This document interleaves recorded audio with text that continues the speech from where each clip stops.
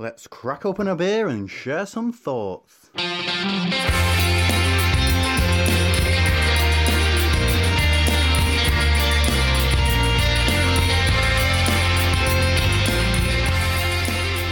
Welcome to Opinions, and we're back in your ears once again. The beer is in the glass and we're ready to go. But we're not alone this week, are we, Martin? No, we're not. So I'm going to let our guest introduce herself. Hi, I'm Katie, aka Leeds Brewster, and I own and brew at Nomadic Beers. Welcome to the show. Thank you. Thanks for having me. Well, we've got the first beer in the glass, as Steve said. I want to really dive in, but I think probably the first thing to do, and the only polite thing to do, is for you, Katie, to tell our listeners what we're drinking. So the first beer is Gigi, and it's a 4.5% green hopped beer. It's a pale ale, and we brewed it with Cascade hops that were grown in and around the Leeds area by the Leeds Cooperative. So it's a bunch of volunteers that grow hops in their gardens, allotments, and then kindly donate them to us in September so we can brew with them. Brilliant. Well, let's see what it's like, and then we can talk a bit more about that as well. So, okay. Cheers. Cheers. Cheers. All right, two things. I should have taken it out of the fridge just a little bit earlier. It's very cold, yeah. But we'll come to this in a minute. We've got quite a lot of it anyway. Mm-hmm. So to be fair, it's lovely and dry and bitter at the back end of it as well. And there is some really nice subtle fruity notes going through it as well. But it's not a northern pour that I've got. No. So why have I got a gravity pour? It's come from the north. I've got a gravity pour. It's all gone wrong. Steve, what do you think of it? I think it's lovely. Actually, it's got. I agree what you say about the sort of the citrus bitterness that's in there, and the fruity notes. But for me, there's this really lovely earthiness to it as well. That really comes through, and like earthy maltiness that really comes through at the back of the tongue after you've finished it. But yeah, the fact that we're drinking, I mean, this is cask beer, isn't it, Katie? That we've got in a pouch. It is. It was poured from the cask and sent to you fresh. So it's we started doing the pouches during lockdown. We found ourselves with quite a lot of cask beer that we couldn't sell to trade, and with no means of doing canning or anything fancy like that, we bought some pouches. So if people don't know what they are, they're the little pouches that you can get wine and cider in. So we just decanted our cask into them and started selling it in the local area, and we've not stopped. So the people that supported us over lockdown, some of them are still buying it, and we don't want to let them down. So yeah, it's a business plan overnight, as I think most brewers did during March last year, and it's still going. And this holds how much in? So what is this, about 2.5 pints worth of beer in each pouch? Yes. We do different size pouches. The ones that you guys have got. It's I think you've got your tap room in a box, so that's 4 different beers. You got snacks included as well. So it is like sitting down the pub where you're not forced to drink the same like loads of pints in one go. I actually quite like that idea, I have to admit, because one of the things about a lot of people, including myself, have done the 5 litre keg thing, even pre, the ones which are in the supermarkets and stuff. But you need to know you're going to drink it, or you've got people coming over. Yeah, so these pouches, they're only 1.5 litres, and it's great because if you can store them in a garage somewhere and you only want to put one in the fridge, you're not taking up your whole fridge as well. They're quite small compared to a 5 litre mini keg, which obviously you need to get rid of your fruit and veg trays in your fridge to get them in. Yeah, so similar to when me and Steve did the pinter at home, fruit and veg was banned for the house for the best part of 2 weeks. Yeah, that or the milk. The space was no longer available. But I like that. It's got quite a nice little tap system. And what I will say, it hasn't dripped either. No, there's no leakage from it at all. Yeah, no leakage. It should keep the beer fresher for longer as well, because the mini kegs, you let air in the tops, obviously it pours via gravity, whereas these bags, the air doesn't go in, the bag just squishes and compacts, so you've got no air going in there as well. So the beer should last. We've measured it 8 weeks. We don't sell it that late. I think we put 4 weeks on the bag, but yeah, we've tried it at 8 weeks and it's been just as good. I'm impressed with both the lifetime of it, but I do like the idea of having the choice, that tap room in a box you were talking about. And it does definitely take up less room in the fridge, which made the family happier than when I put the Pinter in there. So that's good news as well. Yeah. But yeah, it's actually really, very tasty. Like I said, the only thing, and again, this is, I know, but limited by science as much as anything else, is that I definitely would love to have this through a sparkled pour, as if I was in the north in Leeds drinking this beer, which I imagine it's a fairly hard thing to replicate, even with a mini keg, let alone with this. There are some little tips and tricks you can do with these. So if you've got one of those little milk frothers at home, if you put a little bit of beer in the bottom of your glass and froth it up and then top it up, you get a head. And people use syringes as well, so squirting the beer back into your glass through a syringe. But I've tried both, and you get a head, but it's not, the head retention is not very good. So it's still not as good as cask. Cask is queen, so it's really hard to replicate. Cask is queen. I like that. No, I'm impressed. I like it. Yeah, and I think, like you say there, Martin, the idea of the tap room in a box as well. If you've got friends coming over at the weekend, you know, four pouches of beer, you can get a few decent pours out of those, can't you? And you've got quite a bit to share as well, haven't you? Yeah, especially if you're using glass, which is like 2/3 rather than putting it straight into pints. 3 or 4 people, you're easily going to be able to have a decent measure per pouch, aren't you? Mm-hmm. So yeah, I think it's a really nice idea. And as you say, Katie, I mean, last year, lots of breweries, big, small, medium, had to innovate very quickly. You know, especially anyone who had cask beer just brewed, ready to go out, and it's like, where's this going now?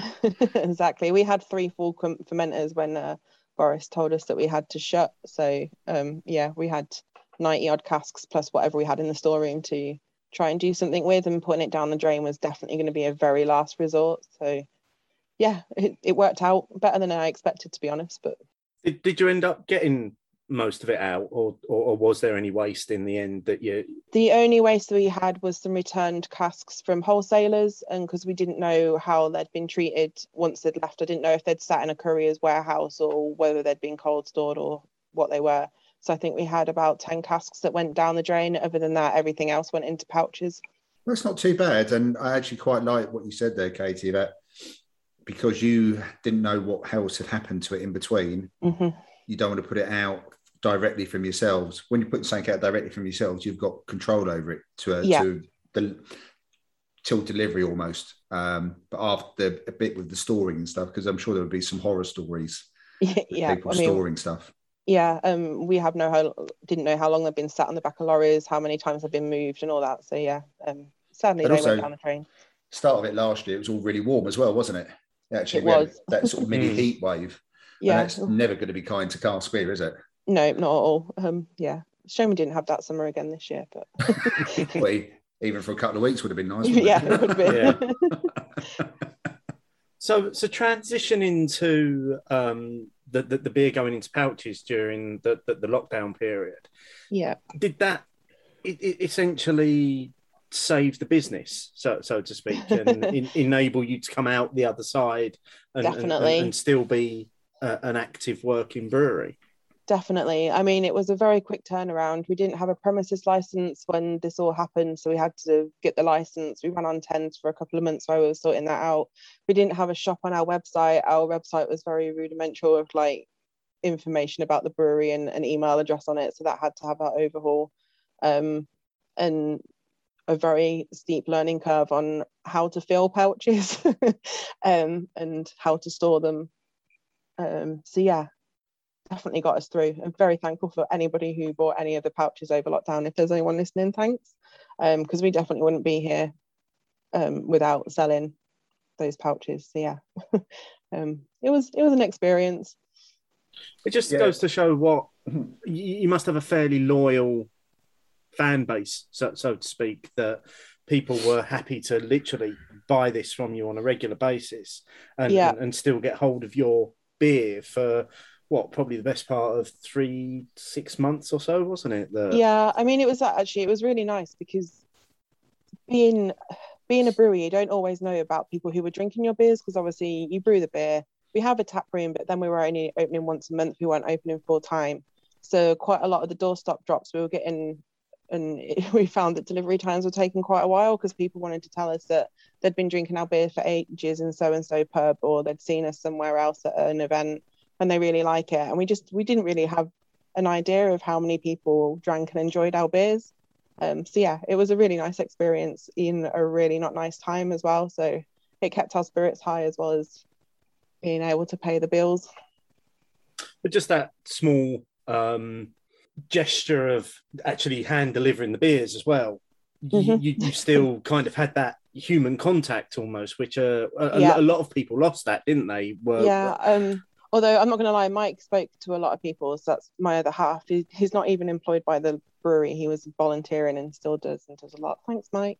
So we had a 2-person system, so I was driving, and then so we weren't touching a lot of different things and trying to keep things clean. We sanitized his half of the van and sanitized him and the van door. So then we were trying to be as safe as possible as well. So I was just usually waving from the window. But yeah, it was still nice getting some waves back. Just picturing Mike in one of those some people with hazmat suits, sterilizing him down. Yeah. It was fun times.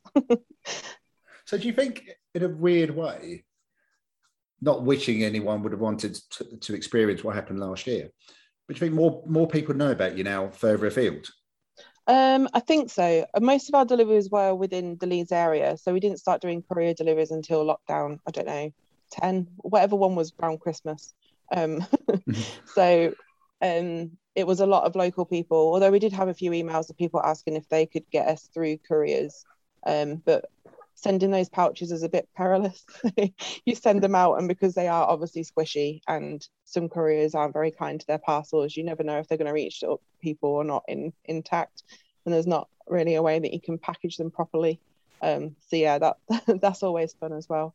But yeah, definitely people in the Leeds area. I think people learned about us through just Googling beer home deliveries Leeds. Yeah. But now you're open.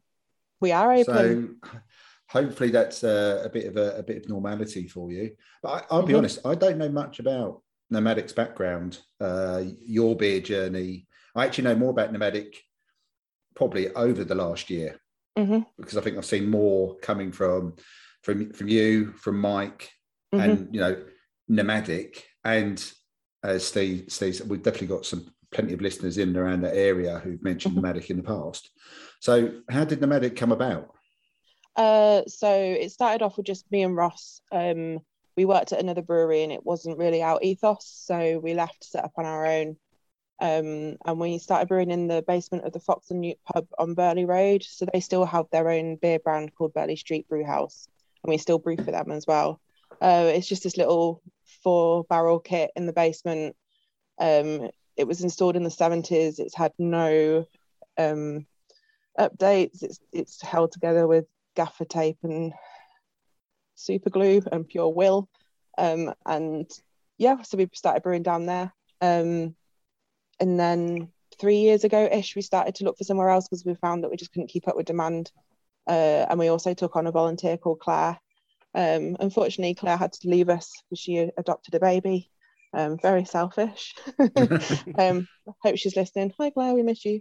And yeah, so we moved into where we are now, much bigger premises. We're not basement trolls anymore either. We actually get to see some sunlight, and we've expanded the team a bit more. So we now have Harriet, who does our sales, marketing, social media, all the things that I'm not good at. And we're very thankful that we found Harriet. She's been with us for a year now. We can't keep up with her selling beer either, so we keep having to brew. She's doing a really bad job. And we've also got Lars, so he manages our tap room for us. He's doing a fantastic job as well. He started with us in March, and the people who come into the tap room absolutely love him. And I think they're always a little bit disappointed if they turn up and it's me behind the bar now and not Lars. They always ask where he is. So yeah, it's been a fun journey. With, well, the last 18 months have definitely added another chapter into the book. So yeah, that's the story of Nomadic, really. We focus on cask. As I said earlier, cask is queen. I love traditional styles. Ross loves cask beer as well, but he's he's more of the hoppier end of the scale when it comes to beers. So it just felt right that that's what we brew. So what was your journey before you started doing the brewing at Birdie Street before that? So you say that you're more on the traditional side. How did you get to that point where you thought this was a good idea? If you want to go way, way back. Go way back. Go on. Way back. So I've got a PhD in chemistry. People usually go, oh, that probably helps the brewing. And to be honest, not at all, because it's not the right area of chemistry. And I went on a brewery tour to Black Sheep and absolutely loved it. So that's my story of how I started drinking cask. My dad always drank beer as well when I was little, and I'd have a sneaky sip here and there. Boddingtons, I remember, in the yellow tins. So yeah, I joined the Real Ale Society at university, was president there for a year.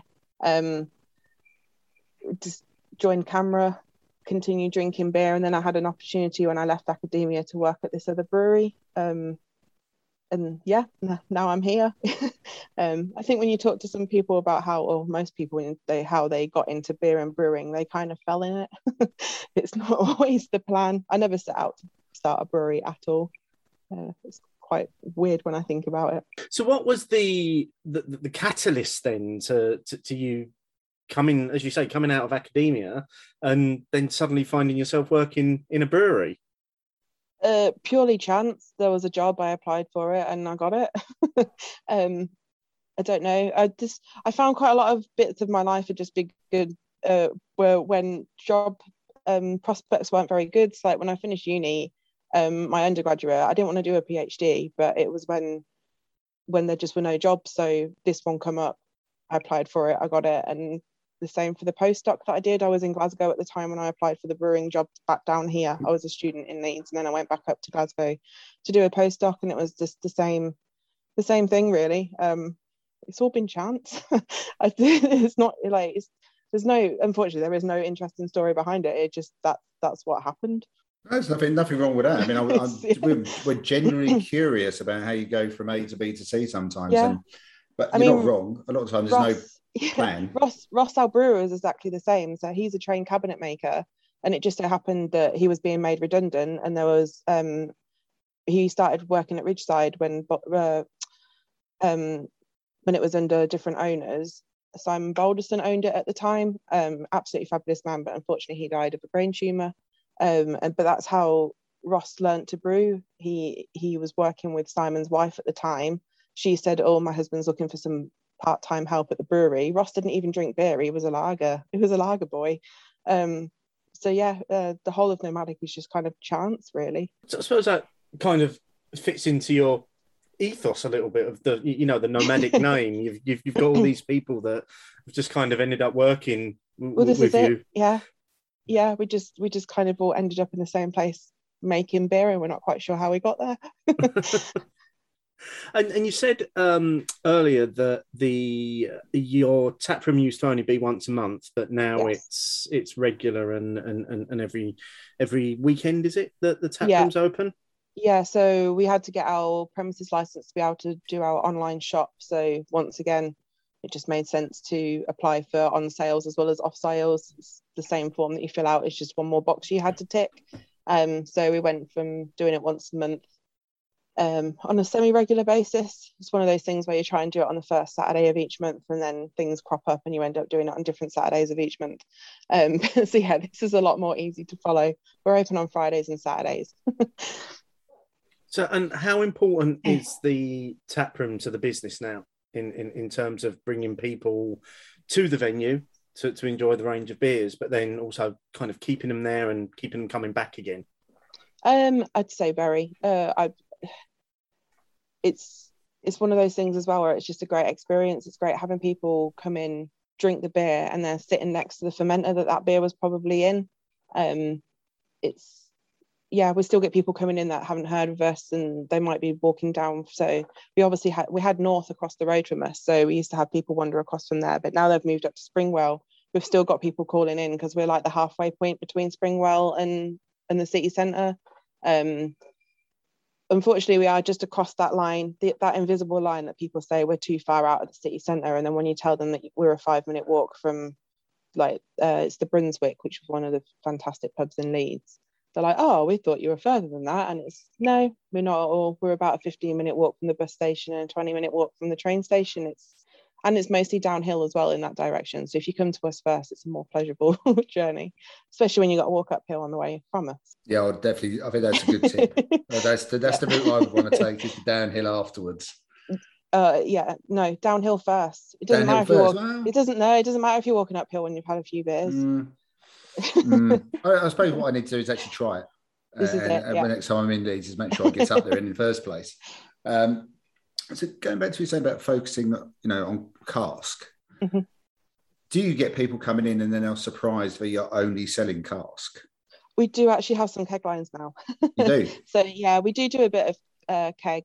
So if it's something that we think will go well in keg, we might do 5 or 6 kegs out of a batch. So if you ever see our keg, it is very rare. So to put that into perspective, we usually get about 32 vessels out of a brew. So say 6 of them are in keg, and then maths 30, 20, however many left are in cask. So yeah, we do a bit of keg. And is that because you think the beer is well suited to that, or because you know that people coming in like to see some keg options? A bit of both. So we only do beers that we know will go well in keg. For example, Strider, I think we've only ever done that in keg a few times when people have requested it. That's our best bitter. Although surprisingly it does work well on keg. And then the other beers tend to be the hoppier, paler beers and maybe a stout. And we just found as well that you've got venues that only sell keg, so like bottle shops that might have a few taps that they do growler fills from. They can't take our casks, so it just seems a bit silly to not be able to include those customers as well. It was really interesting to hear you say that you might do a handful of kegs out of a single brew, because that feels like it's the complete opposite to what most breweries do. Most breweries would do, we might do a couple of casks as specials. I don't think I've ever spoken to a brewer that said, oh yeah, we've done a couple of kegs just as specials. I think our unique selling point is the fact that we are predominantly cask. There isn't many breweries now in Leeds that are predominantly cask. Leeds Brewery obviously still do a lot of cask. Horsworth Brewery do a little bit. Anthology do a bit. Kirkstall do a bit. But so yeah, it's our unique selling point. Can I just say, having a pouch with a little tap close to when you're sitting down is actually quite dangerous. I've just poured myself another pint. No, but it is a simple. Once you'd given us our 5-second training before we started, Katie. Yeah. It's very robust. It feels very strong. It doesn't feel fiddly. No. And as I say, still no dripping, which I'm loving that fact, definitely. Yeah, they're good. Unfortunately, the only downside to them is that we can't reuse them, although they are recyclable. So if your recycling takes Tetra packs, you can throw them in, or you can take them to wherever locally they recycle Tetra packs. Okay, so you can't use them, but we don't have to throw them. Yeah. Okay, well, that's good. That is good to know, because I would have asked that as well. So no, that's very useful to know. But I am really I didn't know what I was going to expect, because I haven't had that many fresh green hopped beers really across because you've got to be generally available to go somewhere to get them in a very small window. Yeah. Now, obviously, it's obviously quite popular in the hop growing regions of, say, Kent and stuff. But what is the background? What's the story about the green hopped beers? Is this something that's been done for decades, centuries, or is it undergoing a bit of a revival? For Leeds, it's just the Leeds Cooperative, and there's another couple of breweries that do it with various other either cooperatives, like Horsforth make one with some people that also grow hops at gardens and allotments. To be honest, Leeds Cooperative asked us, and I was like, yeah, why not? It's another one of those stories. I just thought it was sounding like a fun project. I read up about it, what it entails, and it's just there isn't anything fancy. You just pick the hops and put the hops in a brew. So we went for it. We did the first couple of brews when we were still at Burley Street as well, so it was on a smaller scale. And it's been quite nice because as the plants obviously get older, they get bigger, have better harvests. So we've also grown up with them as well. So the kit, obviously we've got a bigger kit now. We've got an 8-barrel kit at the new site. We've been there for 3 years. And we get more hops from the hop growers now because the plants are at their prime 5-year age. So yeah, it's been a fun project. So how many hop growers are involved, and how many hops do you need from them to make a brew viable? Very good question. I can't remember how many people are in the Leeds Cooperative. It's a lady called Sharon that looks after that aspect. We had 40 people donate hops this year, so that was across the 2 brews. Quite a lot of people either just had the Cascade plants that went into both, although predominantly GG, or there was also Prima Donna, so that's been a new hop variety that's been added this year. That's commercially, it's called First Gold, but these are just dwarf plants, so they're better suited for smaller gardens and for growing in big pots, which is why we added it, because we had a few people that didn't have room to grow these Cascade plants that can grow up to 10 foot tall. How much hops? So the first year we brewed it, we got the grand total of 8 kilos, so we had to top it up a little bit with dried hops, just to make sure that we had some flavour in there. This year, which is our 4th year brewing for them, we had 32 kilos of hops go into that GG, which is why it's got the nice punch of hops that you've got. And so that's purely it's upscaled like that because, as you said, the plants have matured, and as they mature, they give a greater yield of So commercially, I think it's usually 5 years before a hop plant is used commercially. So the hops are now fully grown, should we say? So they would be started to be harvested for actual brewing. There's nothing wrong with the hops before this time. It's just that you get more from it, so it's more worth. I suppose it's financially viable to harvest them from their 5th year than it is the first 4 years. But yeah, just pick them, throw them in. Generally, we pick and brew within 24 hours, so they're as fresh as possible. With so many volunteers, it would be great if we could pick them on the same day that we brew them, but it just gives a chance for people who obviously got different lives, children, jobs, etc., just to give them a chance to actually drop the hops off at the brewery. I've got visions of people, and you're probably going to tell me this is how it goes. I've got visions of people just turning up with kind of carrier bags full of hops for you and say, "Here you go, here's your hops." Pretty much, we'd prefer them if they come in something cardboardy or a paper bag, but yeah, that's pretty much it. People turning up with huge boxes of hops or a little paper bag where they might have only got 20 grams of hops. We really don't care how much they get off their plant. If they want their hops to go in the brew, the hops go in the brew. Everyone's treated the same as well. If you donate hops, you get the same amount of beer. It's not done on how big your harvest is or anything like that. We just want people to be included. It's a fun project, and I'm really glad that they got in contact with us 4 years ago and that it's still going. We've got more plans to do more with the group as well now. So we're working with Sharon about it being a bit more of a social group as well. So at the moment we tend to just meet up twice a year, once to drop off the hops and once to come and taste the beer. But we want to do different projects along with it now, to take in cuttings from your plants, how to propagate them, meeting up with other green hop cooperatives around the UK. So it's a good project, and I'm hoping it's going to get bigger.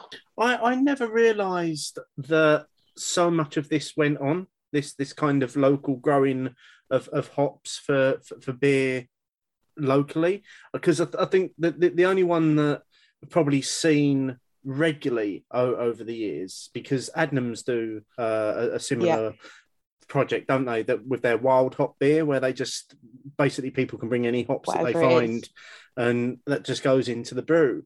And obviously that's a slightly different scale from what you're working on, but it's great to see that you've got this local group that have all grown the same hop, so you actually know what the hop is as well. So you don't have to try and identify it and work out what the characteristics are going to be in your beer. You've already got an idea, and I think the fact that we're drinking a pale ale that's basically hopped with Cascade that's been grown in Leeds. It's brilliant. It's almost like the definition of a local beer, isn't it? It is, definitely. There are other projects around. So I know there's one down in London, and it was them actually that suggested that we tried Prima Donna, because obviously in London space is a premium, so you might not have a garden. So there's a lot of their members who grow them in pots on balconies. And I think it's Beer Nouveau does a lot of stuff over in Manchester as well with locally grown hops. In Leeds as well, we're not the only ones. So Horsforth Brewery also do a project with people mainly in Horsforth. So yeah, there's quite a few, considering we're far from the hop fields down south. It's a great way of bringing everyone in, though, isn't it? Because, like you say, you may only see these people as a group once or twice a year, but the individuals in those groups will start to have an affinity and love for your brewery anyway, and the same for the other ones, the other breweries. So it's all part of that community, isn't it, again? And loyal customer base. Well, this is it. This is one thing. So the brewery is not situated in anywhere that's like, there's no houses around us. We are in an industrial estate. It's a very industrial part of Leeds. And it's been really hard to be able to get that community aspect. It's what we want. We want to be part of the community, but it's not been as easy as just dropping some leaflets in the houses around and say, hey, come and see us on a Saturday. So this is one of the projects that's really helped us with that. So yeah, like I say, hopefully on to bigger and better things as well with it. Quick question on obviously, I know plenty of beers I've had with Cascade in it in the past. Is there characteristics which are different because the Cascade, which is grown over here, or even specifically in Leeds, to what you might get if you were getting a batch from the States, that kind of thing? Yeah, so hops, their characteristics also depend on the soil and the climate. So the US Cascade would be more grapefruity, more punchy, more citrusy, whereas European and British hops tend to be more earthy, more peppery, more, savoury, I suppose is the right word. But obviously because it's Cascade, it's still got that citrusy, grapefruity flavour in there. It's just not as pronounced as you would get from the hotter climates of other countries. Yeah, it's a very subtle hit, but it's all there. The characteristics there, you noted there are all there. In some ways, the English-grown version probably suits the cask beers anyway. Yeah, in that whole earthy, balanced bitterness kind of way that we associate. Yeah, definitely. Anyway. I mean, we couldn't be happier with this brew. It's absolutely fantastic. The Leeds Cascade works really well on cask. And we're really pleased with how the Prima Donna's worked out as well. So we hadn't brewed with that before.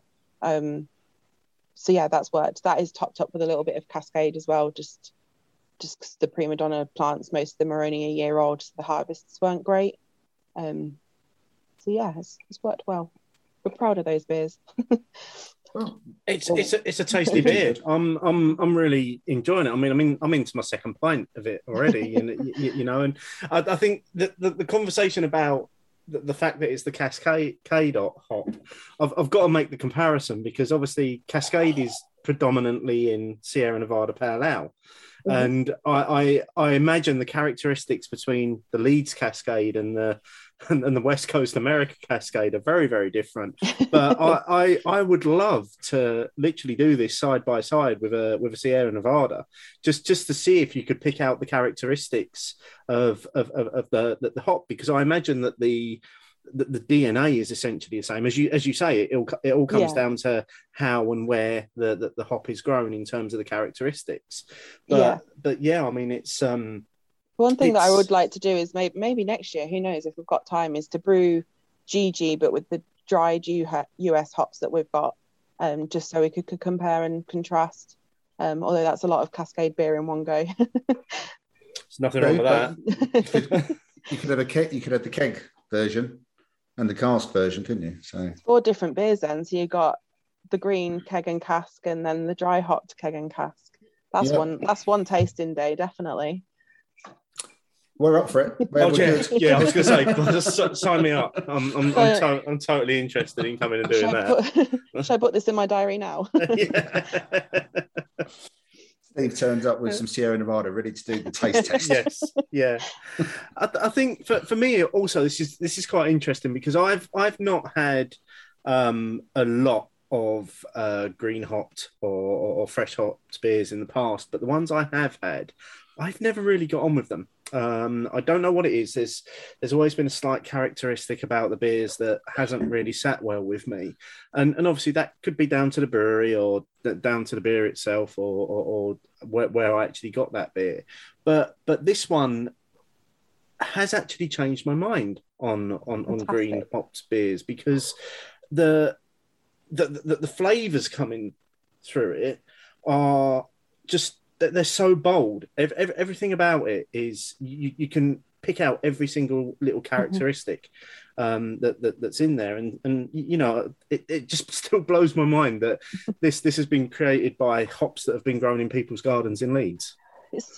Well, that's what we want to do as well. We want to get people excited about green hop beers. I mean, you can only brew them once a year, so yeah, you should enjoy them, definitely. And I'm really glad it's changed your mind as well. And it takes a while to do that with Steve, I can tell you. So well done, Katie.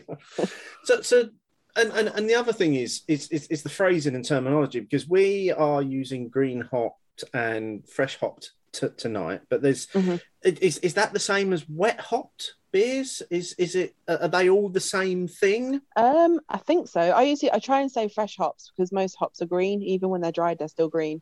Although I think I've said green hops tonight as well. I've not been very consistent. I don't know. Wet hops just doesn't sound very nice to me. That sounds like what we dig out of the copper after we've brewed, once they've been steeped. But yeah, I think the fresh hopped beers definitely have a better ring. Yeah. I mean, they are fresh as well. If you're going to brew fresh, then you should call it fresh. It's exactly what it is on the tin. So, and you say that they were literally in the space of 24 to 48 hours from being picked to going into your brew? 24 hours. So we opened the tap room at 12. The first people started probably arriving about 2, because they had a lot of hops to pick, and we were the brew would finish by 2:30 the following day. So within 24 hours.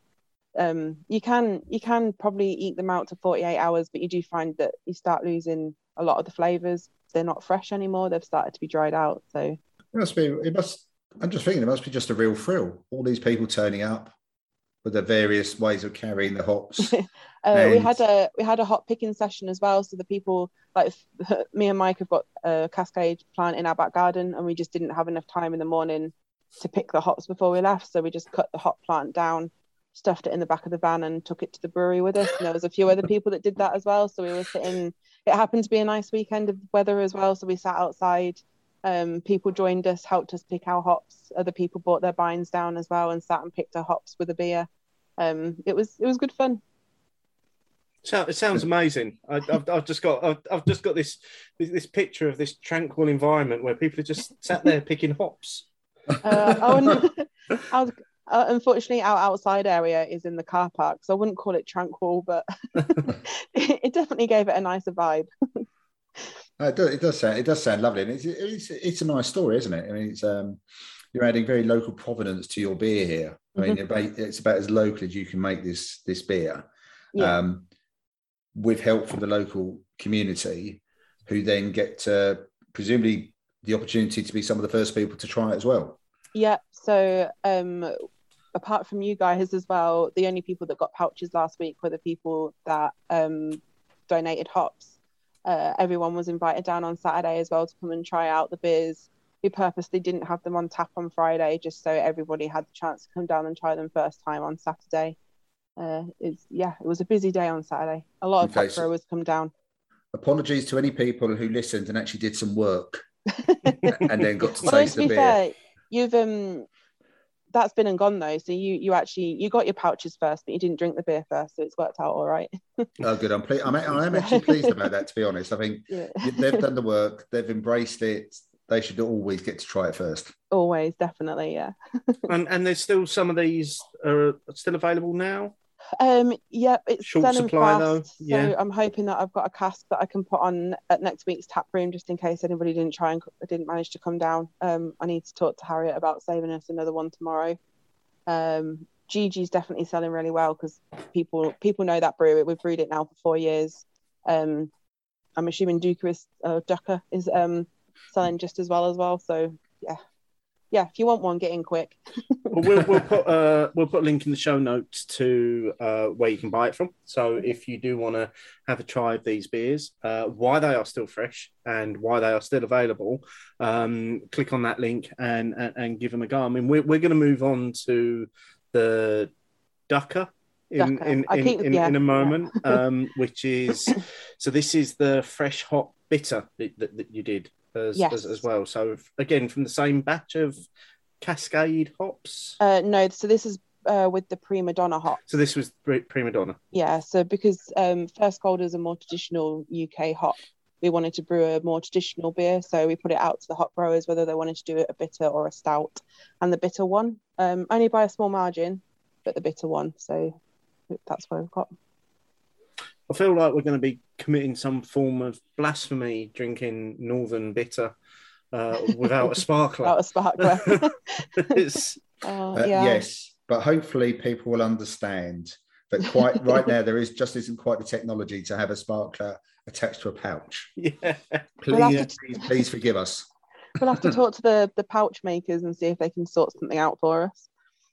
Yeah, because I mean the way this beer is tasting now, like I said, it's probably just a little bit too chilled. That's down to me and Steve. But the way their subtle flavours are coming out, I can only imagine how this will translate to actually a proper cask pour as well. So you get that fuller mouthfeel, softens it out, rounds it, but those flavours will all, I reckon it's got to be even more balanced all the way through it as well. And still get the earthy bitter finish that Steve referenced earlier. So everything in the pouch, I just feel like it's just going to be even better through the cask, like you say, at the tap room beside where it brewed as well. The other thing for me with this as well, and Martin will know this and our listeners will probably know this as well, is that I absolutely not a fan of a gravity pour of cask, which is essentially what we're getting here. But the fact that I'm approaching the end of my second pint would suggest that there's something in this that's doing it for me. Good to hear, definitely. I mean, I must admit, I'm not a fan of gravity poured. Like I say, cask is queen; it needs a sparkler. But yeah, it's unfortunately that's as good as you're going to get through the post. No, it's good enough. Yeah, it's good enough. There's still, although it is a gravity pour, there is still some residual life in the beer, and the actual flavours and aroma and finish all still keep you in mind of drinking a cask beer. So yeah, I'm with Steve. I mean, I've gone to probably more gravity pour festivals than Steve, but it is the one thing that generally, in my experience, does let down some of the good cask beers that are available is the gravity end of the market when it's done like that, and especially when it's been open to the oxygen and air getting in over maybe even just a couple of days. But yeah, I think this is superb for what you've done, and I love the fact that it is. You can session a pouch, which is not a phrase I ever thought I'd say. It's pouchable. It's pouchable. I love that because I haven't got to take up half the fridge. I haven't got to think about it, and I've got now because I'm doing an online tasting the night after we're recording here. I'm thinking, I'm going to have a bit of hot pale left, and then hopefully a bit of hot bitter, but it's not taking up half the fridge to do it. Yeah. Perfect. So firstly, again, thank you for sending those ones through as well. And some of that background's been really fascinating, actually. I'm sort of smiling just thinking about all those people turning up with the hops. Yeah, it's got a real kind of a proper community feel about it, hasn't it? It's fun watching the people that have come down to the tap room that don't realise what's going on as well. We're watching all these people come down with these cardboard boxes and me weighing them and giving some people some tokens, and then they wander off again. It is a fun day. No, it does sound good. And obviously, like you say, you had the weather as well, so that probably just made it all the more special for everyone, especially definitely. After everything that's been going on, just for everyone to be able to come back, do that, chat to you, deliver the hops. And we get to this end product. Like I said, it's making me smile talking about it and thinking about it. People also get an opportunity to come on the brew day as well. So we weren't able to do that last year, obviously with COVID restrictions. So it was really nice having people back in the brewery again. actually come down and brew and help us throw in the 32 kilos of hops into the copper, because that takes a while. Yeah, but I bet you they enjoy doing it though. Yeah. It's a real thrill, I would imagine, doing that. Everything that people bought down went in. So we had some people that bought about 10 kilos of hops because they've got 3 plants in what I can only assume is a massive back garden.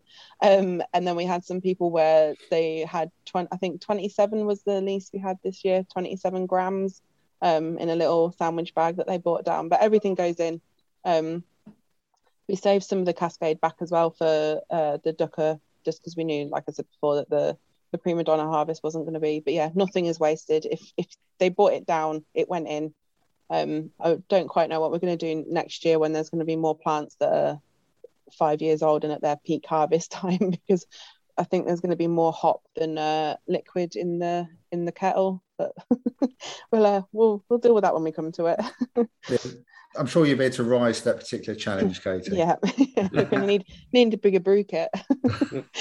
Before we move on to tasting the Ducker, let's just get some final thoughts from Martin and I on the GG. I mean, obviously, I've already stated a number of times that I'm just finishing my second pint of it, so clearly I'm really enjoying it.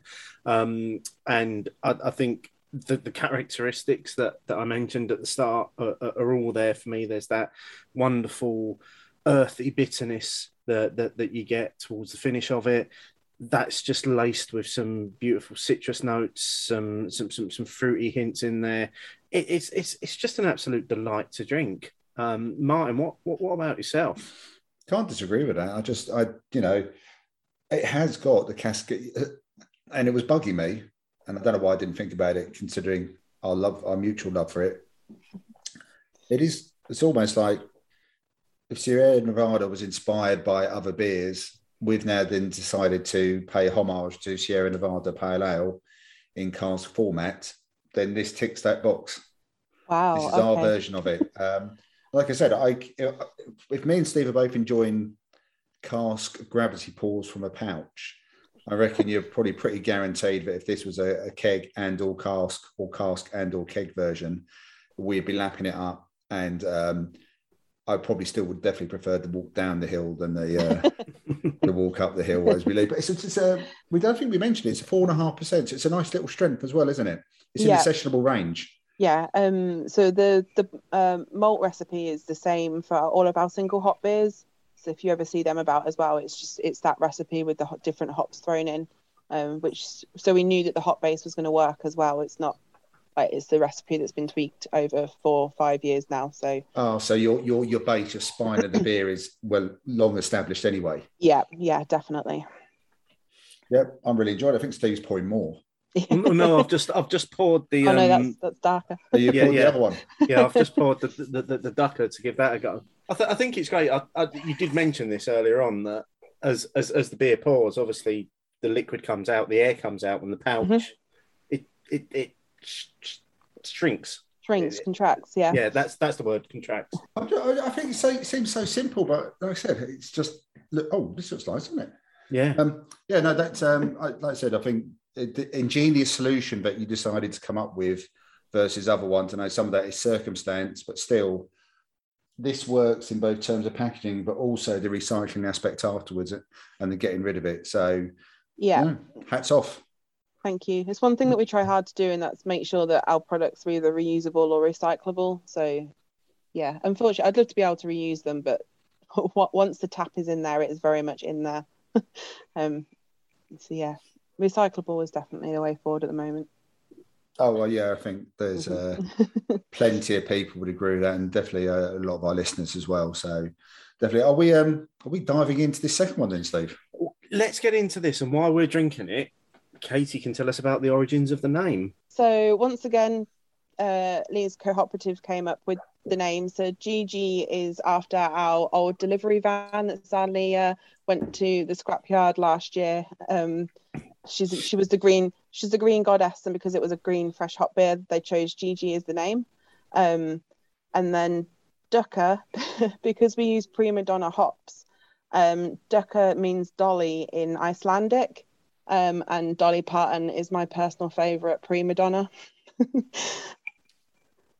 I would never have got to that particular thing No. at all on my own. I could have spent a No, long time with that. Quite a lot of I really should put a page on our website explaining some of our names because there is some good stories behind them. But yeah, Ducker was chosen by, I think that was Christine Joplin from Delee's Cooperative, who also did their logo as well. So, but yeah, that's where that comes from. Excellent. And no, can you not put the stories on? Because if we do come to record next year, we'll have some of those. So Okay. We'll have none of those on the website going on, please. That's fine. What do you think of it, Steve? It's really tasty. Sadly, it's probably still a little bit too cold. Took this one out of the fridge way too late to allow it to come up to room temperature. That's definitely on us. Yes. However, saying that, as I was approaching the second pint of the GG, that was beginning to come up a little bit more. So I'm hopeful that this one will come up. I mean, it's almost a quintessential English bitter, isn't it? It's exactly what we were aiming for. Just a standard traditional bitter, no mess. It is what it is. Easy drinking. It's only 3.8%. Not overpowered. Comes across like that completely, Katie. It is an English bitter. It just happens to have been, like you say, fresh hopped. It's got lovely sort of fruity, earthy qualities, but you've definitely got that sort of malty, caramel, biscuity undertones to it. And again, finishes off as the name would suggest, but doesn't always happen, with a bit of bitterness as well. Bitterness, yeah. Sometimes it's forgotten in the word bitter. I know. It's one of my bugbears. It seemed to happen quite a lot over lockdown last year when you got bitters in cans and you tried them and it was just a pale ale and it was heartbreaking. Because, like, as I say, I love cask, and for me, the more traditional the style, the better. So I love bitters, milds. So yeah, it needs to be an actual bitter for it to work, especially being from Yorkshire as well. Definitely agree. But yeah, really enjoying that. No, I'm enjoying that as well. And again, to coin a phrase you've already used, mate, it's absolutely pouchable. You could really go through this pouch in no time. Can I use that as a testimony on our website? Definitely. Absolutely, yeah. Best attribute it to Martin, though, because it was him that said it first. So. Fantastic. Well, while we're enjoying the Dukkha, let's get into this week's question. Opinions,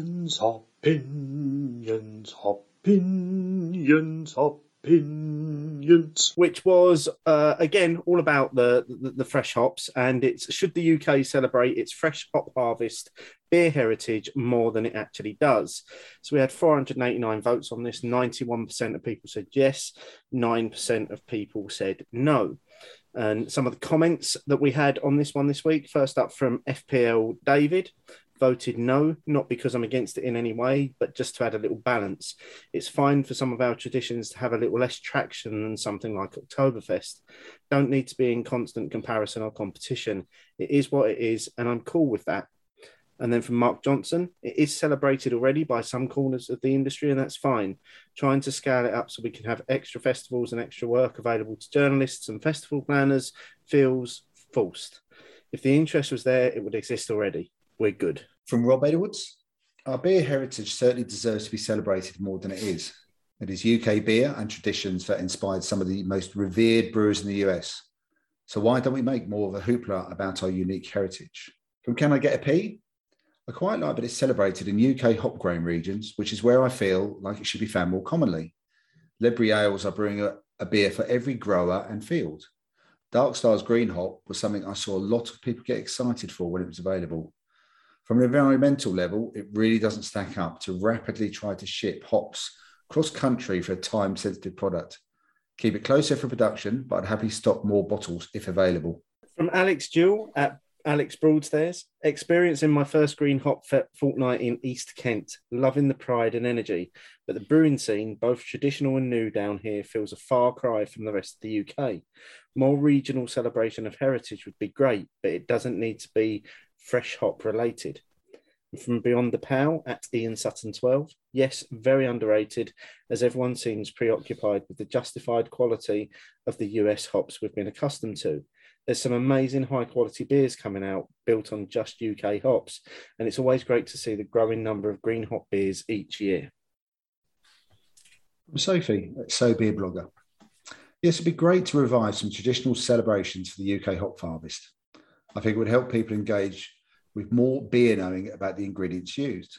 It would be great to quash some preconceptions about British hops as well as celebrate our new varietals.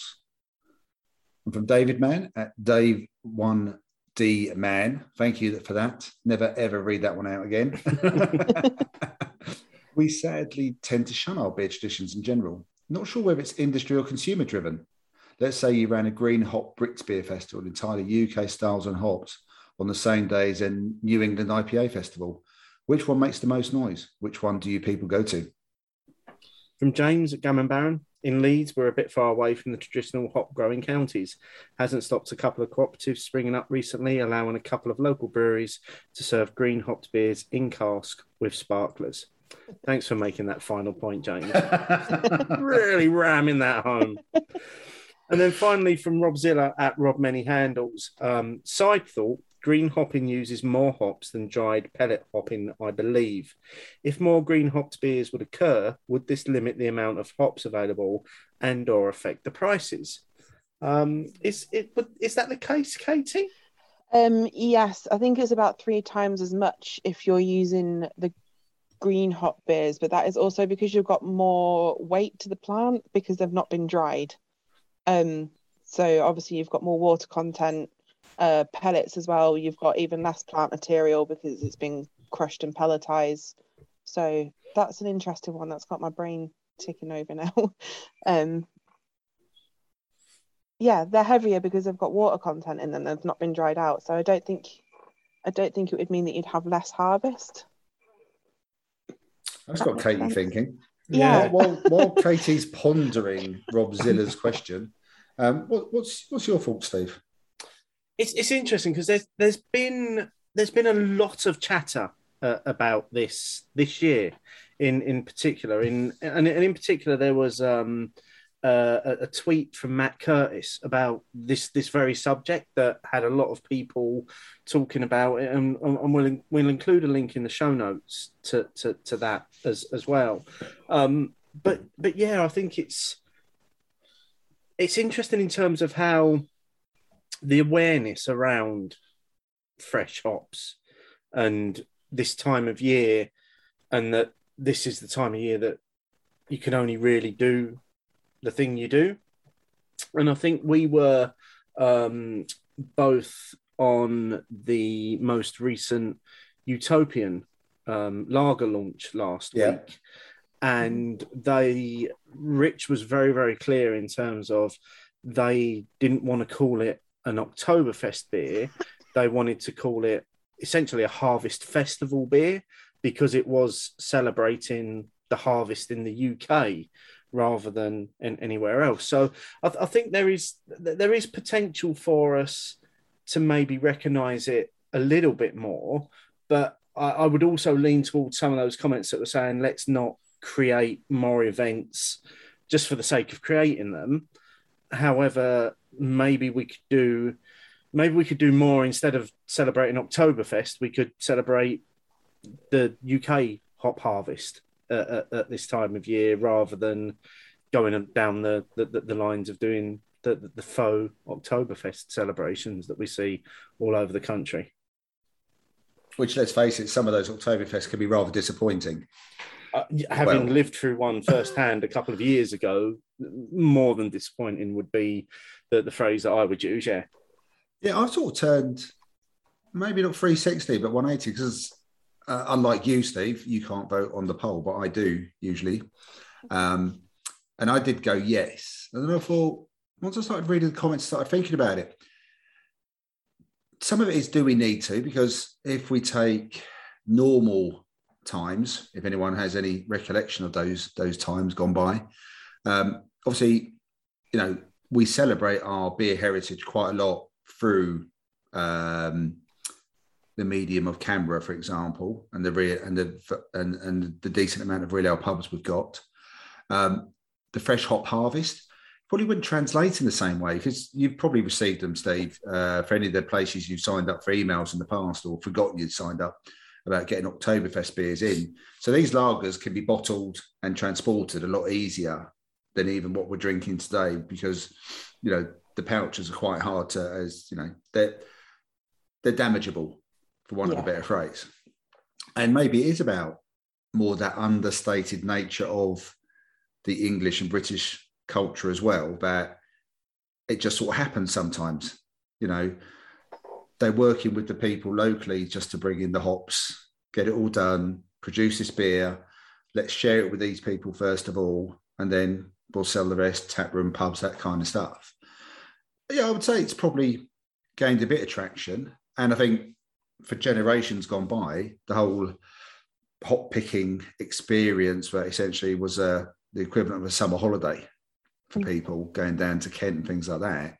I think that lives long in people's memories, and there's still plenty of footage of that, and people talk about it. There was a bit on Country File recently where they were talking to someone who could still remember going down there, but the last time she did it was still in the early 60s, where they'd literally gone down to stay for a couple of weeks.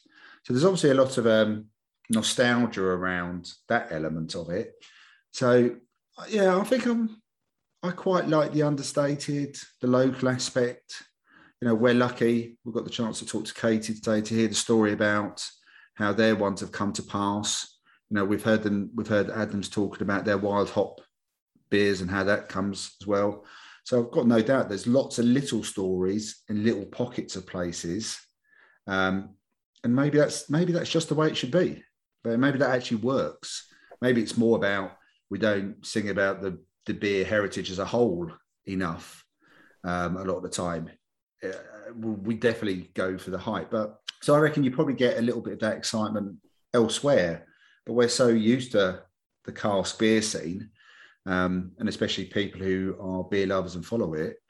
But yeah, I'm quite happy perhaps in where I've ended up, but it's local, it's community, people are just enjoying it, they go ahead, they do it, and we don't necessarily make a song and dance about it. I mean, I know that Steve, you would definitely not be going to the New England IPA Festival versus the Green Hop Cask Beer Festival anyway. So you're definitely in the cask camp on that one. Absolutely, I would even take a Gravity Festival over a New England IPA Festival. You're a fan. Not really. I think that's one, like, it's the local aspect of it as well, though. So the only reason that we're doing this is because we have got hop growers in Leeds. If we didn't have the Leeds Cooperative, we wouldn't be doing a green hop beer, because they're only available in one relatively small area of the UK. It's not like we could just, I mean, Farrams and the other hop merchants, they do sell green hop beers, but it is the freshness. We picked and the hops were brewed within 24 hours. I mean, especially at the moment with issues with delivery drivers this year, we just couldn't guarantee that if you were ordering in from somewhere else. Also, takes a little bit away from it, wouldn't it, as well? Or in my head, it would take something away from it if you're not doing it local within that 24-hour period. All those elements that you already described so well that had me and Steve smiling, Katie, seems to me that really is what the sum of the parts that creates that beer. Ultimately, you still want the beer to taste nice, but that story behind it and everything else just adds another layer to it all, rather than you saying, well, actually, we're in Leeds, we really fancied it, but what we did is we got these shipped overnight from Kent, and I'd be going, all right. I don't think it'd be quite the same. Yeah, because when I first read that, I think I did vote on it, and I think I ticked yes. But the more I think about it needs a depends. Because I think I know. No, we can't do that. We can't have a third option. We specifically don't do that, because otherwise everyone just goes for the easy third option. I personally think it should be celebrated, but only if it's something that you can do. Only if it's something you can do easily, which trying to organise 30 volunteers is not easy. But like you say, we also didn't ship them overnight from the hops, not the volunteers, from somewhere down south. Like, I think if you've got the opportunity, and if you're, say, a brewer somewhere else, I don't know, Liverpool, Newcastle, wherever, small town, wherever in the UK, that wants to do a green hop beer, start up your own cooperative, get involved, do it that way, rather than trying, like Martin was saying, getting them shipped from wherever they are in the UK. So yeah, yes and no from me. Sorry. I think the one thing I will say is that I've seen more chatter and discussion about it this year than ever before. So that there seems to be a lot more people talking about it on Twitter, and in terms of fresh hop beers and you know where to get them and all of the small events that do go on, and the majority of which down in Kent and surrounding areas. But I think just that in itself, I suppose the more people talk about it and the more people elevate the stories like you've got here, Katie, of you know the local volunteers coming together and you brewing a beer within 24 hours of hops being picked. You know, the more of that sort of thing that we hear about, then the more we're actually able to celebrate. I must admit, when I first saw Matthew Curtis's tweet, I felt very frustrated because we've been doing this for 4 years. It's not new for us. And it's just one of those things that because we are this small brewery that even some people in Leeds don't know about, it just feels like sometimes you're shouting into the void. But you do these really cool projects and people just don't know that they're there. So the fact that people are talking about it, and it just gives smaller brewers who do this kind of thing a chance to actually go, hey guys, look, we've been doing this for a while. It's been fun talking to people about it as well. I'd rather hear about 100 nomadics doing their smaller projects and find out there was one or two big ones doing these massive, and then maybe a massive festival or launch and stuff. And I probably won't even ever hear about all of them because, you know, smaller places, either they don't touch the sides on social media or that's just not their MO. But yeah, like I said, I've definitely, let's assume I can't have the depends option because Steve and I have said no. I would probably switch that to no now. Having thought about it and spoken about it, it would be more about it's happening organically. Like Steve said, I've actually seen more about it this year as well. So there is a bit of a growth and a bit of a movement. And I think there's also people are starting to talk about what can either British hops or British iterations of other countries' hops bring to the market now. You know, what is it that they do a little bit differently and what do they add? And they are still so well suited, hops grown over here, to our traditional cask beer scene. You know, that's what they work so well together. But there are more exciting British hops coming through as well. So this is another thing that really frustrates me. British hops aren't boring anymore. We've just recently done 2 single hop brews with 2 British hops to see how they stand up. So we did Jester and Olicana, who I think they're cousins when you look at the hop family tree. Descended from Cascade, I think, again. I don't think I'm wrong on that. But, I mean, you had to use a little bit more to get the proper punchiness of an American beer, but they weren't far off on their own. Like, Jester, all I got was lemon and lime coming through. It was absolutely fantastic. And Olicana as well, it was more orangey, lemony flavour, but there were definitely the citrus punch that people want from their American hops.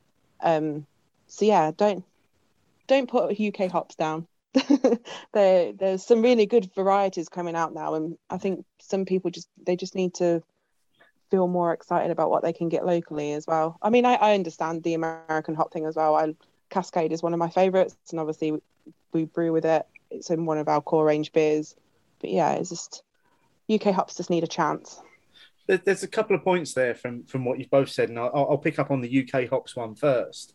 And Martin, I'm guessing you know where I'm going to go with this in terms of I've already mentioned Utopian once, but I'm banging the drum again. When we found out that their black lager, their Chernay Speciale, was brewed with 100% Fuggles, both Martin and I were like, nah. No way. I was prepared to challenge them on it. Yeah, and I think just that you know you've got a lot of breweries now that are only using UK ingredients, and they are beginning to champion UK hops as well. And I've heard a lot of talk recently. There's a lot of love for Jester in particular at the moment. There are a lot of people loving that hop, and I think again it still blows my mind that you've got Cascade in a beer that's been grown in Leeds. I don't know why I'm finding that so amusing. I just really am. But I do think it's good though, Steve, that whether it be other companies or even just our, the more traditional set that are doing it, but either way, it's reminding people that it's not just the hops; it's how you use them. So yeah, some hops have got maybe a poorer reputation than others because of some of maybe the blandish type beers have ended up in, or how those beers have now evolved into or devolved into, depending on your point of view. I think that's exactly it.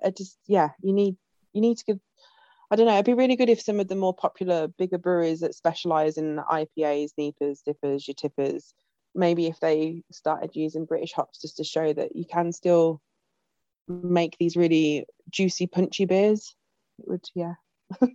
Unfortunately, that's not us, but no, but again, you're still. I mean, I think you're right about Jester. I mean, I think first time I came across Jester was probably in Adnams beer.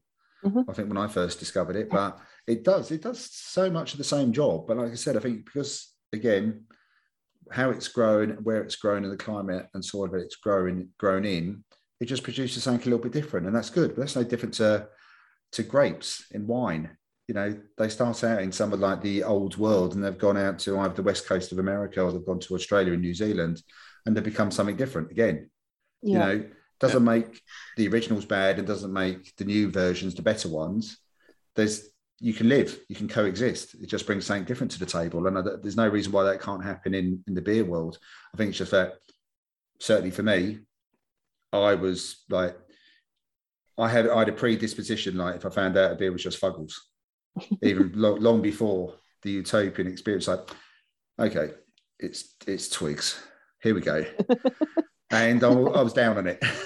Here's a butchering of a word coming up for you. It's terroir, isn't it? The concept of where something is grown, yes. and the impact of the soil and the sun and everything has on the flavour of the thing that is grown in that particular place. Yeah, very much so. And like I said, but the wine world has gone past it, and for a lot, well, I think you've probably still got some snobby attitudes in the wine world. The classic grape varieties and the classic grown in France and Italy versus the spread out to America, South and Central America, Australia, New Zealand. But for me, you can still have them all working as long as it's producing a good outcome. I said, well, I think what happened over here is we just used them. A lot of breweries, especially maybe some of the bigger regional ones, were just using them. They weren't creating something special that you could then fall in love with. They just used it. Here's the hops that we've always used. This is a bit of it ticks the boxes. People buy it. We don't need to try really hard now. We'll just put this in. But, when you get creative, like you have with Cascade, growing in Leeds.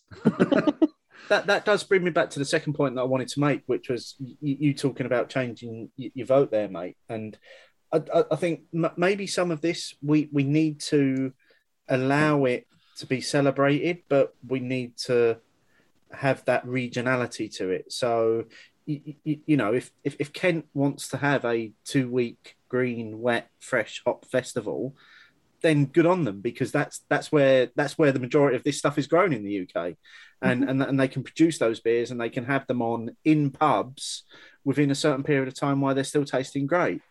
We've mentioned already about how it's not viable really to transport this product all over the UK to try and have it used as fresh as possible. So I think it's a case of almost it's celebrating that provenance as well, which I think Kent does really well. They do celebrate the green hop beers at this time of the year, and I think that's a great thing. And if it only happens in Kent, then that's okay, because that's where this stuff is grown.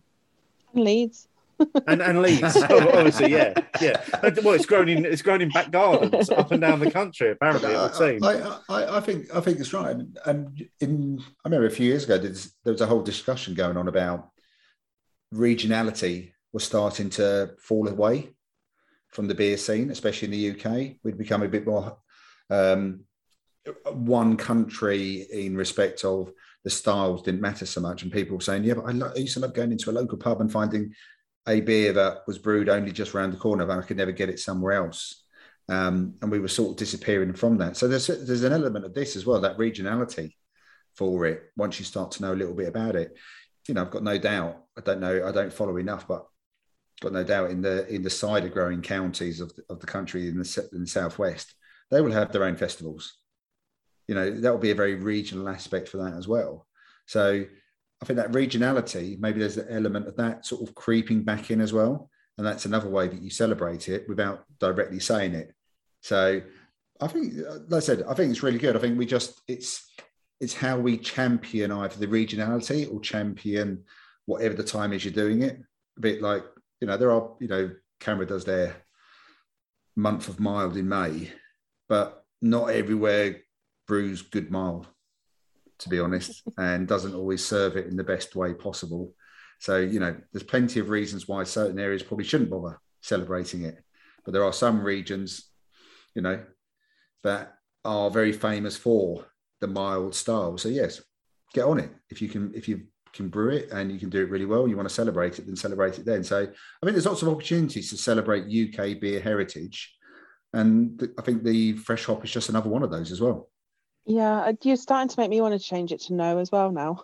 I'm just thinking, it's like when brewers are trying to bring back cask, it's like cask has never disappeared, and maybe that's what we're trying to do with the green hop things now. It's trying to bring them back, but actually it's always been there in Kent. And yeah. What's the other big farm? I think that's in Herefordshire as well, which is I found a bit odd. But they are the biggest hop producing. Is it UK or Europe? I can't remember which way around. UK anyway. Mm-hmm. And I'm sure they do something. Yeah. And why wouldn't you as well? So, you know, celebrate it, go with it. I'm starting to learn a little bit more about what it all entails, and it's just added another layer to it. And the second pour of the Ducker, and it's that second pour is even feeling drier as well. Started to suck the moisture out of the mouth. It just makes you want to come back for a bit more. So cunning brew, that one. Yeah, we're good at them.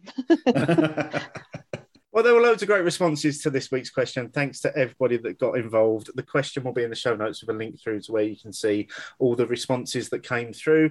If you still want to get involved in this particular poll, you can use the hashtag opinions, and you may very well find yourself in this next part of the show. Let us know, write it down. Let us know, write it down. Let us know your thoughts and bitter and lingerness. Write it down. From Johnny Beerboy. Enjoyed the show on the way into work this morning. I will be joining my wife in a solidarity alcohol-free January, so we'll seek out these breweries to give me my hop hit. Also, we'll hopefully do the Sturchley Beer Mile in a few weeks' time for the first time in 2 years. Hashtag research. From Rob Zilla. Short but action-packed show. May need another listen. Great to hear your beer launch party went well.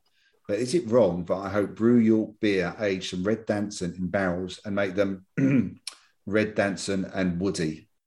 Oh. Rob, the conversation has started in a roundabout kind of way. Interesting you say that, actually, because I sat in on the Brew York live tasting on Friday night that they did that featured our beer. It was really good, actually, and it was great to see the universal love for Red Danson, shall I say. But Lee was adamant that he will never age an IPA. Actually, no, it might have been Wayne who was adamant that one of them were adamant that they would never age an IPA because they see it as a loss of investment, because they pay all this money for hops for them to go into the beer fresh for you to get the most out of that product. And then why would you put them in a barrel to kill all the characteristics of that expensive part of the brewing process? I fully agree with that. Yeah. In that case, then there's only one option to satisfy Rob Zilla. There'll have to be an imperial version one day. That's the discussion that's happening. An imperial Red Danson. Yeah. Come on, bring it on. From Michael and Mick McGrawty, really enjoyed the latest show. So much so that I went out and picked up a few alcohol-free beers to drink tonight. There was a lot of love for the fact that we did alcohol free again on the last show, and again from our next contributor, alcohol free beer explorer, said just been listening to the Beer O'Clock show. Great to hear what they think of alcohol free beers and the way they have improved and grown over the last few years. It's great to see podcasts like yours giving it the time. More and more breweries seem to be getting on board as well and including an alcohol-free option in their range. And then finally, from Simple Things at Simple Things Fermentations, caught up on some Vital Beer O'Clock show listening while delivering today. So good to hear Johnny and Matt championing cask and variety in beer and brewing in general. I love the word vital. Yeah, vital listening. That's what we are now. Vital listening, and as ever, love getting the comments back. But you're right, Steve. Actually, the alcohol free did really generate quite a bit of love and interest, and I think again we were both just surprised at the beers that are coming out in that realm. So, and always happy if people find other ones we have never spoken about and let us know about them as well. Yeah, I don't think that will be our last alcohol-free show. I think it's unlikely. There's just so much of it coming out, and it is a growing bit of the market. Yeah, it's becoming a regular sort of staple almost in our annual output now. Is to do an alcohol-free show. Look, maybe you should just do the next one after the summer session next year because that might be quite handy. Yeah, I reckon so. I've just poured myself another Dukkha. Really enjoying it. That bitterness, that earthy bitterness is really working for me in this beer. Fantastic. It just makes me long for it through a sparkler though. Good cask. This with a lovely tight creamy head and that lacing all the way down the glass would just be so good. Well, probably be on at the brewery tap room next weekend. You should hop on a train, come see us. I imagine we can probably get James to go and drink that for us, and we can live vicariously through his tweets about how enjoyable it is. Yeah, it wouldn't be the first time. Katie, what's next for Nomadic? Now you're open and you're back up and running again. Where do you take the brewery now? To be honest, I have no idea. I don't particularly want to get much bigger. Quite happy with the size of brewery that we are. It would be nice to have another couple of staff, so a dray person and a brewery assistant, and maybe another couple of fermenters, just to get production up just a little bit more to help pay for the new stuff. But yeah, no great aspirations, to be honest. I like what we do now. I don't want to become a 40 barrel brewery, so maybe a canning line, that would be nice. You have started canning, haven't you? Yeah, we did some cans at the beginning of the year with the help of Horsforth Brewery, so we brewed and used their canning machine, and we have got some plans. This is news. We haven't told anyone this. So we have got some plans of maybe doing another couple of batches in January when things are a bit quieter for breweries, with Horsforth again, so going over, brewing on their kit, using their canning line. But yeah, to be honest, the last 6 months has all been about getting a new van. So our delivery van, the head gasket went last September, so we've been without a delivery van for quite a while. So we ran a crowdfunding campaign earlier in the year, and we picked up the new van on Monday last week. So everything has been aiming to get to that, and now that's done. I've got a bit of breathing space to think about more exciting projects than just trying to get our beer delivered. So when you say exciting projects, though, I mean, what would you like to do? Even if you can't do it just yet, is there anything you'd really love to do? Barrel aging. Love to not barrel aging, but not IPAs. And to be honest with you, not in whiskey barrels as well. I've never found a whiskey that I've liked. I've tried. I lived in Scotland for 3 years, and I know there's probably a lot of people shouting at their listening devices right now, but I'm just not a whiskey person, and it really upsets me when some brewers make these absolutely fantastic beers, especially these really deep, rich stouts, and then they stick them in a whiskey barrel. So looking more into different types of barrels that you can get. I mean, wine barrels, rum barrels, sherry barrels, all that kind of stuff. So by whiskey, by extension, do you also include bourbon barrels in Yeah. that as well. Yes, whiskey So- with and without an E. Okay. So Yeah, all variations. yeah. Or This it's side and just the not other for side of me. the Atlantic. Yeah, I've really tried to enjoy it, and I get that I probably just haven't found the one for me yet, because it's like beer, there is so much variety, but there's just something in the flavour that I just don't like. I love anything that's been in a bourbon barrel. I No. think the characteristics that a bourbon barrel gives to a beer, it's just a delight for me.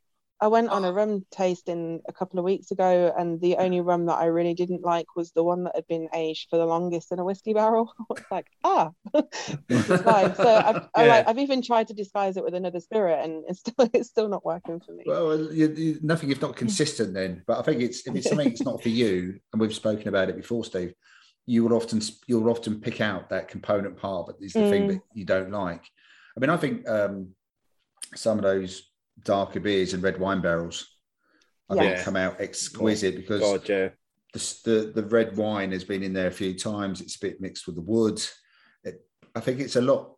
I know exactly what you're saying, because even as a whiskey drinker, and I actually really do like whiskey, I think sometimes it detracts rather than adds, because it's a very powerful, very harsh flavour. Aroma. Yeah.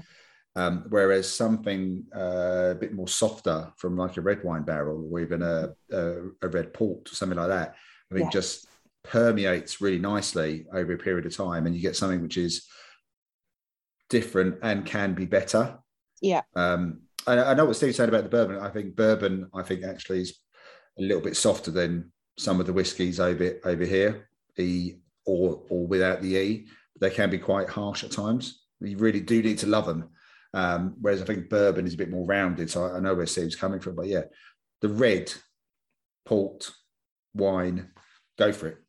What would you put in there? Out of curiosity, what would be the style that you put? We're pretty good at making a stout, even if I do say so myself. So something we've not really done, like stronger stouts. I think the strongest that we've done has only been around about 5.5%, maybe 6%. So something a bit stronger. Throw a stout in there. We've also done a dark mild and a wee heavy that I would love to barrel age. Wee heavy. A wee heavy. Well, yes. Technically it's a wee heavy, because it's only 6.8%. It's not quite up there with the wee heavies. But we brewed that 2 years ago this November, and we have one cask left. So we've been aging it in steel. Is that a thing? It's just been sat in our cold store, along with a dark mild that we also did, and a strong bitter. So they've just been, I mean, that's another thing that lockdown was fantastic for, is seeing how beers age. So to be honest, if it hadn't been for COVID, I probably wouldn't have kept these 3 casks in the corner, but they're tasting better and better each time. But we've got the ones left now, so I'd love to brew them again and do some proper barrel aging rather than off the cuff barrel aging. Do you have the space for because I know that the barrels obviously take up space, doing nothing, not earning you anything? We can find space, definitely. It just might mean that our tap room gets a bit smaller with the seating area. Well, if you do, let us know, because I mean, I think that would be really, really, again, it's a local brewery, very much focused on traditional styles, but then still getting on board with doing something different as well. So, and shout about it. We'll help you shout about it as well. Thank you. We will. We're good at shouting on social media now. She'll look forward to that very much so. I really will. What we'll do, Katie, is we'll put links in the show notes to where people can find out about Nomadic, where they can follow you on socials, and where they can order your beers in pouches to drink at home and enjoy that cask experience at home, even without the sparkler.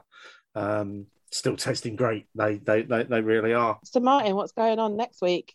Well, at the moment, Katie, you'll be excited to know that it's Steve, me, beer, and currently no idea what else we're talking about. That is what the next show is going to be, listeners. So it's a bit of a surprise, not only to you, But to us. To us as well, yeah. Yeah, Martin loves it when it's a surprise. And our listeners will probably be wondering why Katie had to do the segue there, and it's because I couldn't find the words. And she did a fantastic job. So if we ever went down the route of having a third co-host, I think at the moment Katie's probably out and out leading in that category. Fantastic, love it. And it sounds like your next show is going to be quite a lot of our specials as well, where we get up in the morning and we might have a malt base, but no idea what hops we're throwing in. So they've been our best brews, so it could be your best show. Yeah, we know there's a show coming. We just don't know what we're filling it with right now.